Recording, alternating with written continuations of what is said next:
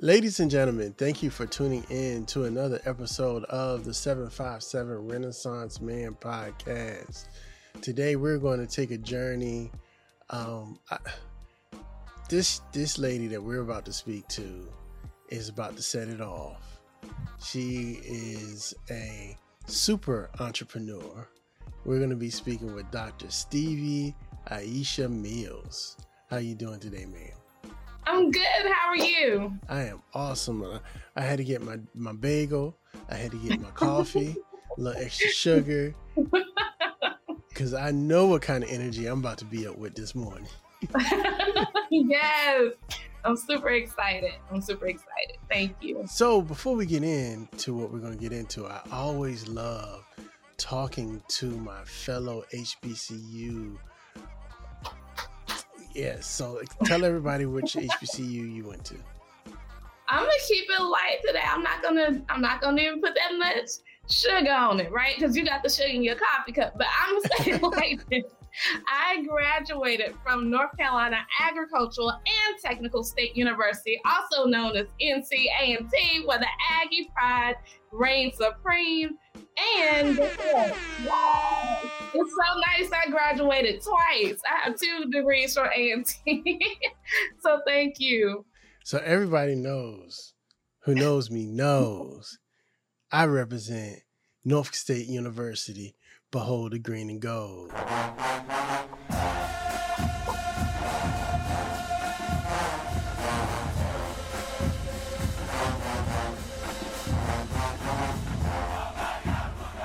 You know I've been waiting for you to come up here so I can do this, right?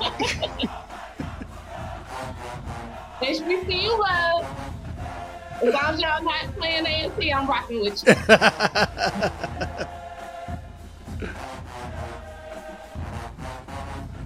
All right, that's enough of that. Ooh, it's hard to get too hot in here. So how do you think that your experience at HBCU shaped you into the woman you are today? Wow, that's a powerful question, and I love it. I loved my experience at A&T. It was the only school I ever applied to, and so I'm grateful that they accepted me. I'm grateful that I got the opportunity to learn inside and outside the classroom. I'm grateful for the connections that I still have there. I'm grateful that in this amazing day and age, as we are emerging from the pandemic, we have GHO or homecoming. I'm from the homecoming generation, but either way you slice it, we have that this year. So I'm grateful for that as well. But I loved everything about A&T. It definitely allowed me to have the courage to continue on. You know, we talk about Aggies do, and I've done a lot in my career and in my life, and I know that's because my foundation was A&T.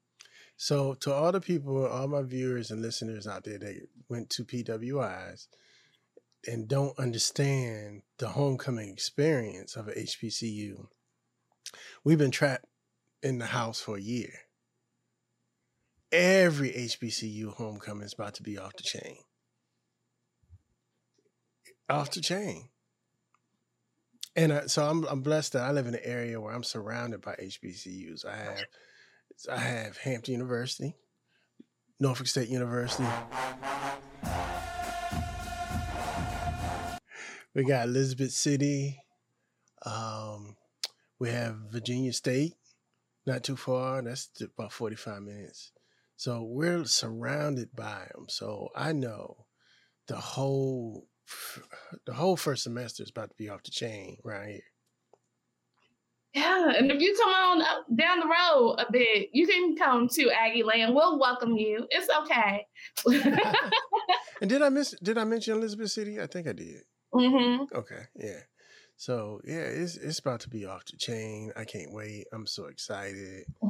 I can't wait for the Battle of the Bay. I can't wait for the Labor Day Classic is when Norfolk State normally plays Virginia State.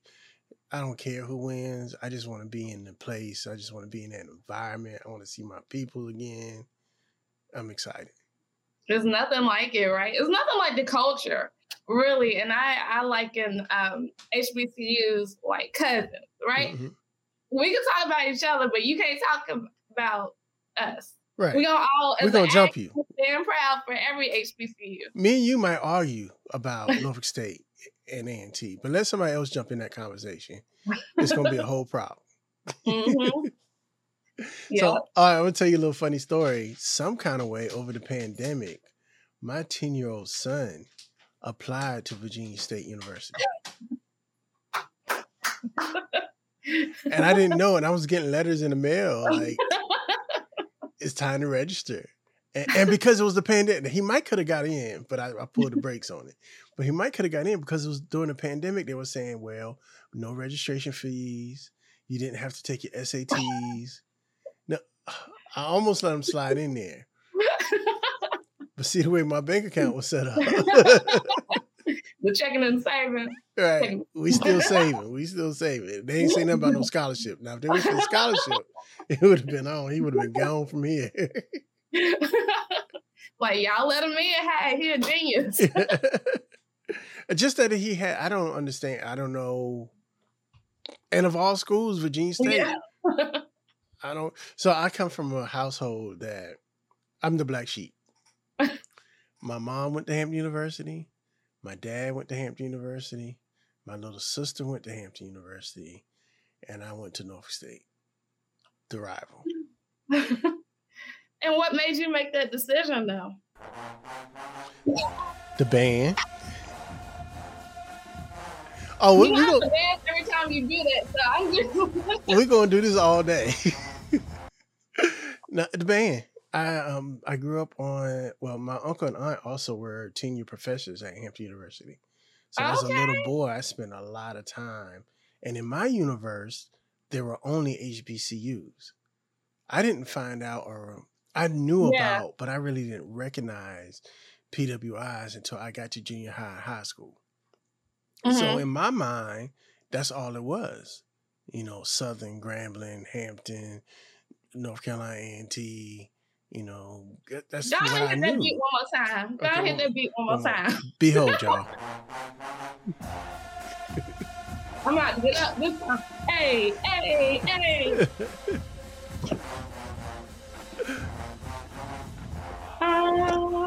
There's nothing like it. Nothing.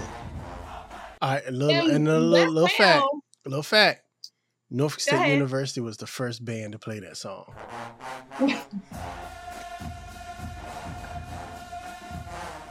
So were you in the band? Of course. That's the only reason I went to college.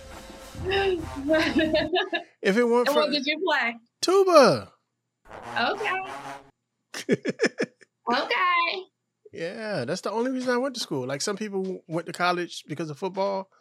I went to college to be in a marching band. So I have to thank, HBCUs because they put that seed in me as a kid. And that was my motivation in junior high and high school to get to college. I really didn't care what I did in college, just as long as I was in a band. Wow. Yeah, so that was my main motivation. And it worked, and I got there. And so what did your family say? Since they were all Hamptonites? My mom had a little bit of... let me see. How can I say this? So, I mean, we were so Hampton University that President Harvey's kids used to babysit us when we were young. That's how Hampton University we were. And then you made that decision. Yeah, so it was a two-way street for her. She was like, he went to Norfolk State, but at least he going to college. So yeah. And had scholarship money.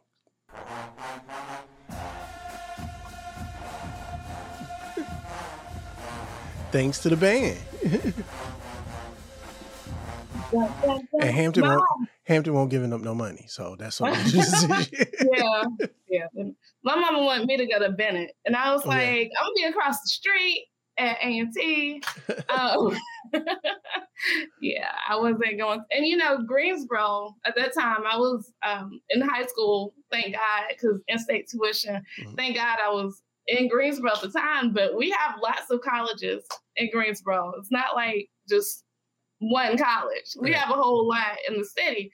And I said, no, I'm gonna stay right over here on East Market Street. So let me ask you this: before college, what was your high school experience like? And was it a stark difference between your high school and your HBCU experience? Absolutely. So in high school, I moved in the middle of my high school. I always say I boomerang between Virginia and North Carolina. That's all. Okay. I was born here in North Carolina, grew up in Roanoke, just a little bit down the road from you. Right. Went back to Greensboro in the middle of high school and then stayed there about 4 years ago, and then went back to Roanoke and came back to Greensboro recently. So I've always been between these two states. But in high school, moving in the middle of my high school, for one, that was different because by the time I got to Greensboro, what I had studied in ninth grade, they were just studying in the middle of their 10th grade year. So for me, it was very different in the fact of, okay, I already did this, so now y'all making me bored. Right, That's right. the first thing. Then, but it was great. It was a great setup for me to have in-state tuition, and it was a stark difference because I grew up, Roanoke, if you know anything about it, it's predominantly white city. Mhm. So me being the only Black girl in many classes growing up and going to HBCU where I'm one of many it was a difference. It was, but it was a difference for the best. I always talk about like on Different World, Freddie. Mhm. I feel like I had a lot of those characteristics. Like you're like, we all have Black experience, yes, but this is a different type of Black person. It's all so, and I accredit Different World a lot, and I still watch it today about just how you saw the cultural experience you saw, and watching it as an adult is real different because now I know I've gone through the experience, Right. Yeah. so now I can relate to it on a different level. So but I already had the seed when I was younger, but A Different World was the icing on the cake. yeah, right. I had to go find Whitley. That's all. I was gonna go find Whitley. Yes. And it's like being in a space where you see so many Black people that are brilliant and from all over different parts of the state and world and country. It's like, wow. It literally is like, wow. Mhm. I learned a lot that I didn't know existed. Like I never before met people from all across. Roanoke is a small town. Yeah. That's why I knew. But my older cousin, who's like my brother, he went to A&T. So I had a little bit of knowledge about the campus. But being there as a student was different than just being on campus as a high schooler. So, Yeah. but yeah. Yeah.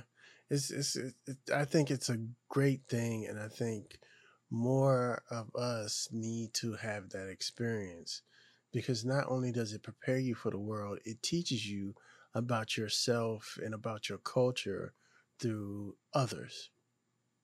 Absolutely. And I think a lot of times people don't understand, like they'll say it gives a bad rap or a false reality to the world. But honestly, it gave me a better reality to the world. It gave me a better perspective because I did come from a completely different reality. Mm-hmm. And I think that's it. And so I do believe in the state of all HBCUs. I do believe in the fact that it's love. You're not going to experience that kind of love many places. And a lot of them professors will give you that tough love too. Yeah. Because they know you better. I remember, and they know you. So back in the day when I was young and wild, sneaking into dorms, I remember being caught by a security guard, and I was like, "Oh my God, I'm getting caught in this dorm, about to get thrown out of school. I'm in this boys' dorm," and it was literally the fact that they're like, "I know you.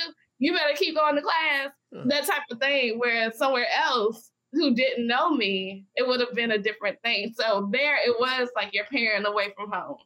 I can't tell you my sneaking in dorm story because I don't think the statute of what is it? Statute of limitations is done up yet. So we'll talk about that offline. But it involves Cisco, Mad Dog 2020, and pulling the fire alarm. Oh Lord, yes. Yeah, I was just thinking a little. I have that kind of story. I have to hear this story out one day for real. Yeah, yeah. Mm-hmm. But yeah, I also think that it's important because we get to see like my uncle was I can't talk. Hold on, coffee. Yeah. Thank you. My uncle was a professor of architecture. And, if you go with what, society tells you, we don't have Black architects. Mm-hmm. We don't have Black scientists. But when you go to a HBCU, all those myths are blown away. Yeah. My aunt, even, there's a big rivalry between A&T and North Carolina Central. It is what it is. Right. But my aunt was the dean of the law school at North Carolina Central before she passed away. And so just being able to see that, understand how many or how few Black lawyers come through HBCUs and the whole thing, and to know that there's a room named after her on campus, like that is legacy to me. And you're right. You don't really think about that in the aspect of that. And I know some parents who tell their kids don't go to an HBCU. And I'm like, that's probably one of the things that gets under my skin the most. I'm like, why not? Why not? Yeah. And so my daughter, she's 14. So she's, I'm trying to prep her to get ready to go to college. So I give her the same thing that my mama gave me. Is you going to college. I don't care what you study. I don't care what your major is, but you going to college. I also believe college isn't for everybody, but I also believe that you should at least try it. I think everybody needs that experience. And I don't know, maybe because I'm jaded because I went to a HBCU, but you got to get out your mama house. And I think those are the first steps of learning who you are as a person and dealing with other people. Mm-hmm. With that said, my daughter wants to go to Hampton. I mean, it makes sense. She's in the legacy. She's in the trio program at Hampton now. But I'm real proud of her, especially coming out of school with the whole pandemic and everything. Her grades went up. She was already an honor roll student. Her grades went up. And she is in a program this is her first year of high school. And the program she's in, shout out to Hampton City School System because they got a dope program where you can choose what school you want to depending on what you're interested in. And the program she's in is called the ACE program. So when she graduates from high school, she's also going to have an associate's degree for free. That's awesome. That's awesome. Half of my job taken care right there. That is awesome. So I'm real proud of her. And I think if she keeps on, she can do that. I'm also concerned though, because of this last year of being at home, or year and a half of being at home, I'm concerned about, social things with the kids, because I think that's why she excelled, because she didn't have those distractions of who's looking at who and who got what shoes on, and she was able to study and buckle down and, concentrate on a little bit more, even though, these little kids, I can't imagine being my age and going through the pandemic. And these little kids were networking geniuses. They have the Zoom with their class on. Then they got a group FaceTime going over here. And then she has her iPad with Google on it. And I can't hate. They grew up with that though. Yeah. You know what I mean? Like they grew up, that's who they are. So, But then you got whole grown people tripping out over the pandemic about how can I get into Zoom for work? They got a whole little conglomerate going on. They are tech babies.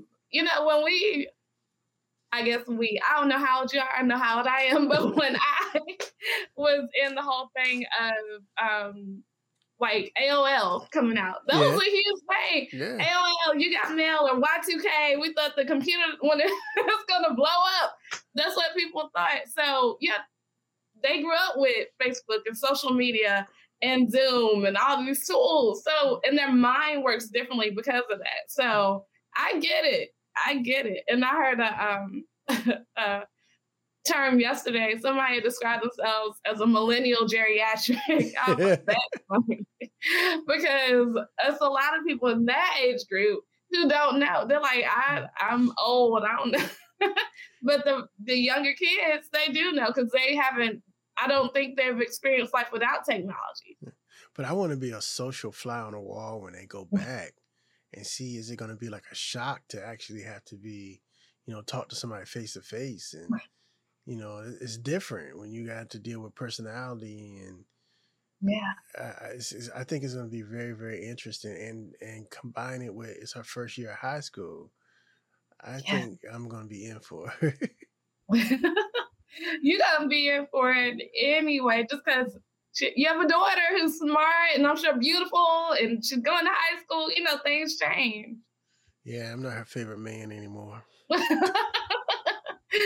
Things change. I remember my daddy, he has me and he has another daughter and 2 stepdaughters. So I definitely understand what that is to have a dad who has a girl dad. Like it's a different experience. Yeah, I used to be her favorite, but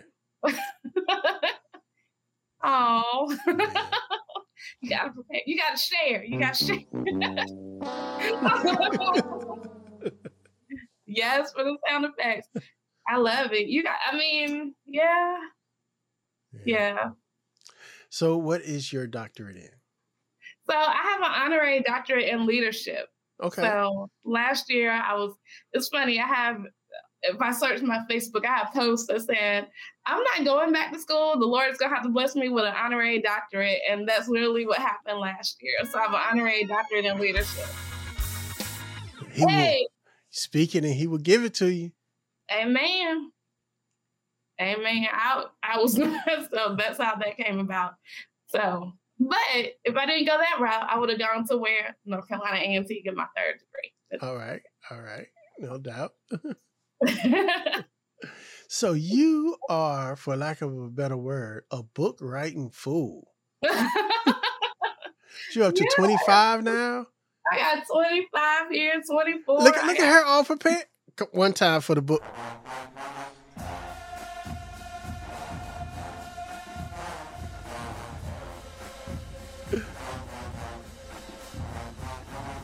All right, let's talk about them books.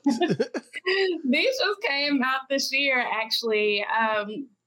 They just came out. So I never wanted to be a writer. I never wanted to be in business. That's what a lot of people don't understand. I just kind of fell into business. But this one, last year, I was blessed to make 6 figures online in the pandemic. And so this one is Click to Cash and literally has my strategies about how I did that. And so that is and this one's called The Ultimate Hustler. It's kind of redefining what hustle means, because a lot of people live in the hustle mentality when you don't have to be the ultimate hustler, which is the real flex. You don't have to hustle all the time just to get stuff done. Yes. So I have another doctor that I'm going to introduce you to. Her name is Dr. Rhonda Alexander. And I think you two, especially with y'all got similar books with the hustle book. I'm gonna link y'all two up together. Awesome. I love new connections. Thank you. I'm scared though, because there might be a little bit of global domination there. We're gonna go ahead and hook you two up. Let's take over the world. Let's do it. So you say you didn't intend to be an author. How did it happen? How do you accidentally write a book? I know, and then write 25 of them. Well, I'll start with I didn't want to be an entrepreneur. I think that's the biggest thing that surprises people. And literally, because I was in corporate America, I am very free-spirited. I like to have fun. And corporate America felt like I was a caged bird. And so I stayed there a year. And in that year, I got very, very ill. So at the age of 30, I ended up really stressed out. I had to have 3 colonoscopies within 30 days, 2 within 24 hours. I went from a size 14 to a size 0, and I had shingles. So all at 30. So then I had to figure out like, what is going on? Am I allergic to jobs? I've gone all the way from school, from kindergarten to grad school, and now this happened. So I tell people that's how I fell into entrepreneurship, because had it gone a different way, I might not be here. And so the first book I ever wrote was called Cultivating Your It Factor. And it actually was a book anthology where I allowed other women to come and be in my book. And that is not what most authors do. They normally write their first solo book, but I'm different. I'm okay with that. But it was literally the book I wish I would have had when I was on that job I hated. So that's how I literally came into being an author. And then it just came and came. And I love helping people to get visible. And I believe that books are a great way to do that. And last year I said, well, I'm going to go ahead and get to 20 books in 2020. That's just right. So that's how I fast forwarded. And some of these are like my own books. Some of them I'm an author in other people's anthologies, just different things. And now we're at 25. Awesome. I also know that you are a woman of faith. So how does your faith guide you in your entrepreneurship? Wow. Yeah. So definitely. Oh yeah, I'm coming with the question. I'm gonna bring it. My clients primarily. All right, people about to get tired. My clients primarily are Christian women entrepreneurs, so that's the first thing. But even the fact of being in entrepreneurship is a faith walk, and God has allowed me to be doing well at this thing that I didn't want to do or didn't know how to do. And I come from a long line of evangelists and preachers and worshipers and all this stuff. And so my grandmother looked at me when I was small and said, Stevie, you're going to be a preacher. I'm like, what? At that time, I was like, what? And then fast forward to A&T, and I'm still like, what?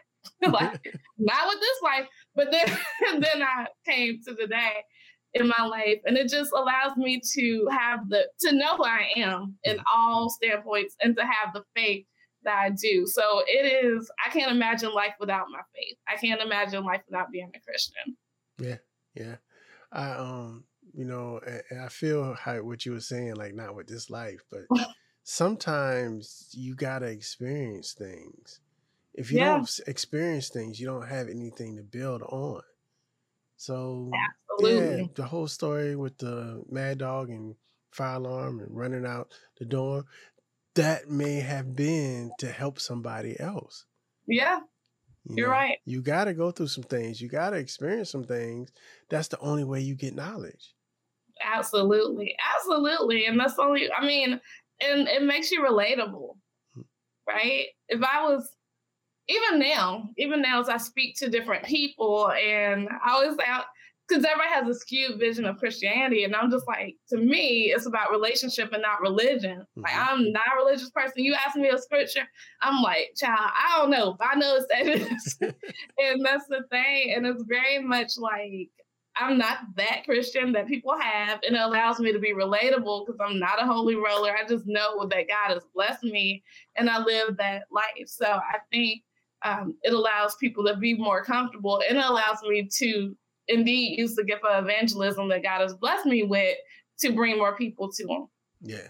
And that's how I try to live my life. I'm not going to preach you to death, and throw a Bible at you every time I see you, because I don't think that's how Jesus was.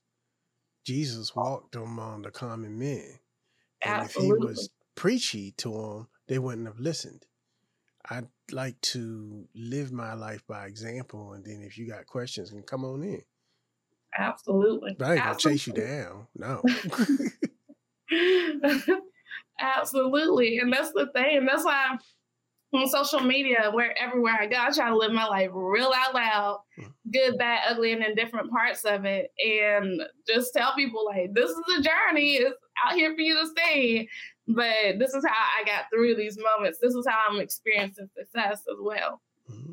And I think a lot of times people think that Christianity is supposed to replace the humanity, and it's not. And, just because I am a Christian, I'm a human. I'm still going to do things. I'm still going to make mistakes. I still want to experience things. Just because I'm a Christian, I can't go out and have fun. it all depends on what your fun is, though, you know? Yeah. And yes, because I'm a Christian, it's just like certain places I shouldn't be seen in, yes. But, you know, if I go out and have a dinner, I'm going to have me a drink. Yeah. I don't think God's going to put me in hell for having one drink. No. So, and so people get so caught up in,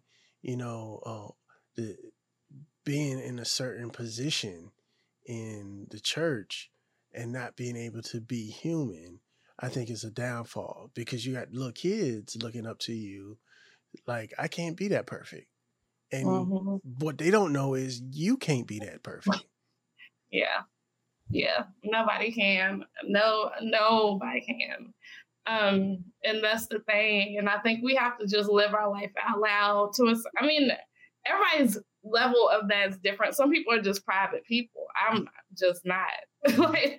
I'm very much open, but I know the call on my life too. And I understand why God has created me to be very much like, this is all my business. If I did it and I liked it, I probably did it twice. So it's like, that's the thing. It's very much like I'm living my life just to be an open book for people, but understanding what everybody's role as a Christian is. And it's definitely not to be something you're not. I think that's the thing. The purest compliment we could give to God is to be all he has created us to be. Yeah.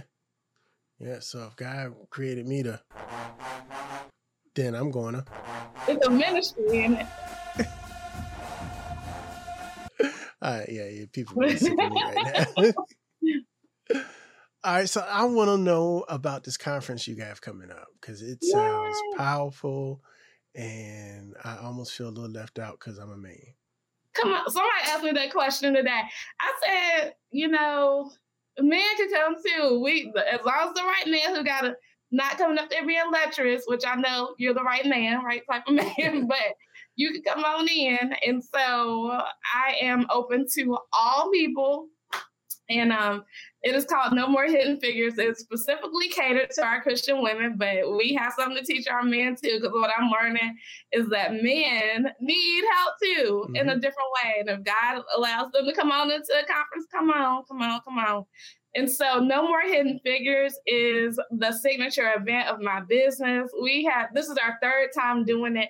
And I'm super excited about this time because a portion of the proceeds from the conference are going to support a family of one of my clients who passed away. I just attended her service on Friday, and she was the woman who spoke so deeply inside of my own life, even though she was a client of mine. Her name is Pastor Cassandra Elliott, and I want to help to support her family. So that's one of the reasons I'm very excited about No More Hidden Figures. So, even if you can't make it, y'all can come on, buy a ticket for somebody else, bless somebody. But it truly is the opportunity to help you get seen and get paid. I believe that the movie Hidden Figures, those women, we may have never heard about them because they were buried inside of the pages of the history books. However, we have the opportunity to be on amazing platforms like this or Clubhouse where we met or wherever to just get seen and get visible, which leads to money. Two things I trademarked last year is visibility plus credibility equals cash, because that's what I believe. And then No More Hidden Figures, because I'm like tired of people being great people who the world needs to know about, but not enough people know about them. So it is what we're going to do. I'm going to give you all my secrets about visibility, give you everything that I know, including what I learned from North Carolina A&T and my public relations degree. So I'm going to do all that. It's going to be July 24th. The link is I'mNotAHiddenFigure.com. I'mNotAHiddenFigure.com. And it's going to be an amazing day. We have a DJ because, I love music. Y'all see me dancing all day. We're going to have speakers. I'm going to do a few workshops. It's going to be amazing. So thank you for that. Thank you for asking that question. So it touched a nerve with me when I found out the name, because I live in Hampton. And it was amazing that my daughter got to meet Katherine Johnson. Oh, wow. Before we knew she was Katherine Johnson. Oh, wow. We were at a hospital in an outpatient, getting lab work done and stuff. And this sweet old lady started talking to my daughter. and she asked her what she wanted to do. And she said, my daughter asked her, so what did you do? And she said, I was a scientist. Wow. And it was like a year before the movie came out, right? And we watched the movie. And if you watch all the way through to the end, they show their actual pictures. Mm-hmm. And I was blown away. I was like, wow. Jai, you was talking to Katherine Johnson and didn't even know it. Wow. That's amazing. That's amazing. That just gave me chills because Right. That's the thing. And God gave me that vision last year and really the vision of this conference because, I love the movie. My pastor's son played Janelle Monáe's son in the movie. It's a great movie. We were all excited about that. But I said, we're all hidden to a certain extent. Everybody, the billions of people in the world, they don't know about me. So it's my point to help people to understand that not enough people know about us. Like literally somebody is praying for us to get visible because we have what they need. And so that is powerful because that truly is the thing. Like we are entertaining on a spiritual level. We're entertaining angels unaware every day. Mm-hmm. And on that Hidden Figures level, it's like, wow, like this lady literally transformed the whole thing of history. Just like Henrietta Lacks is from Roanoke. Mm-hmm. And but we didn't know. These people have transformed and we just everyday people that nobody knows, but the people who get visibility are the ones who don't need it. And so how do you feel about that as far as, this whole Instagram society where it seems like, and as a creator struggling to try to spread a message, it seems like the people with the least amount of message to spread are the people who are seen the most. Mm-hmm. And I'm trying to be very politically correct with that. Yeah, it's true. It's true on so many levels. And I always look at this formula. I tell people all the time, I'm like, God gave me this formula: visibility plus credibility equals cash. And I'm like, the fact that he gave me a math formula, I'm like, I'm not a mathematician at all. So I know with him speaking and visibility, you can have a lot of visibility with no credibility. Mm-hmm. Like literally, we've seen that. We've seen that in recent years in our own country.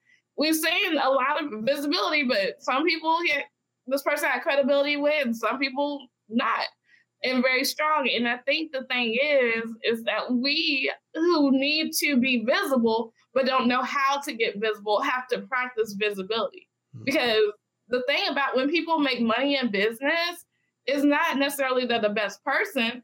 They have marketing. They know how to market. The best marketer wins. Yeah.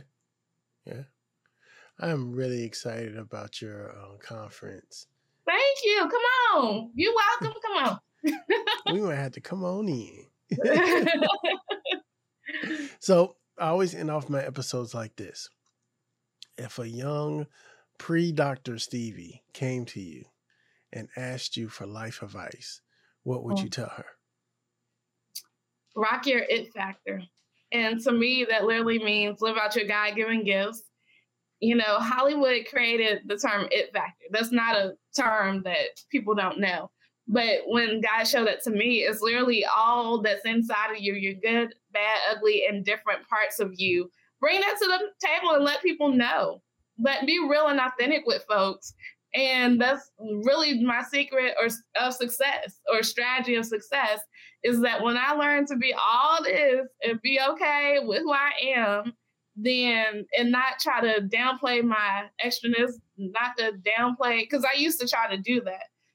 One thing we didn't talk about is my dad is a musician, hence the name Stevie, but he's in the funk era, and there was a group called Betty Davis had a group called Funk House, and he was in that group. Betty Davis was Miles Davis's ex-wife, and it's a big funk story, but I literally used to think people just wanted to be connected to me because of my dad. So I had to grow up in my own identity for one. And then I had to be like, I don't have to be this perfect person for two.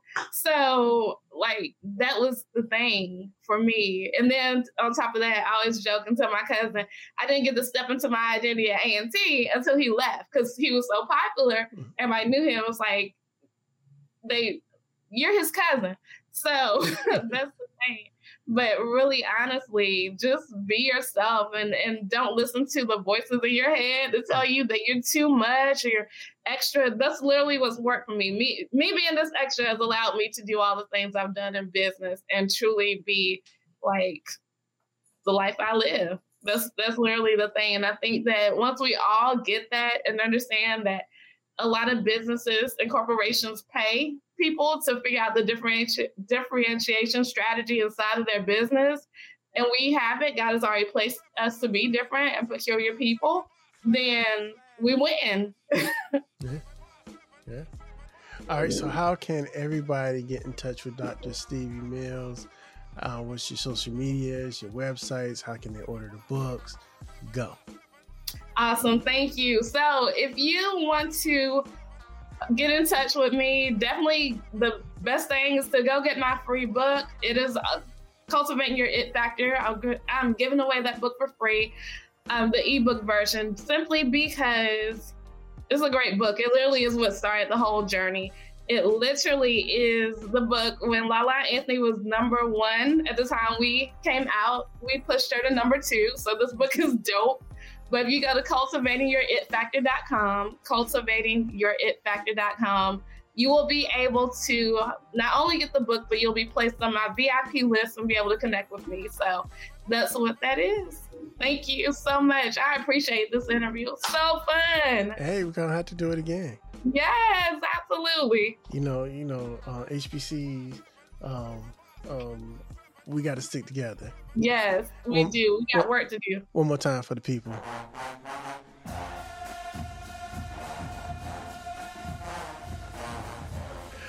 Ladies and gentlemen, this has been another episode of the 757 Renaissance Man podcast. You can reach us at 757renaissanceman.com. I'm Sean. That's Dr. Stevie. And we are out.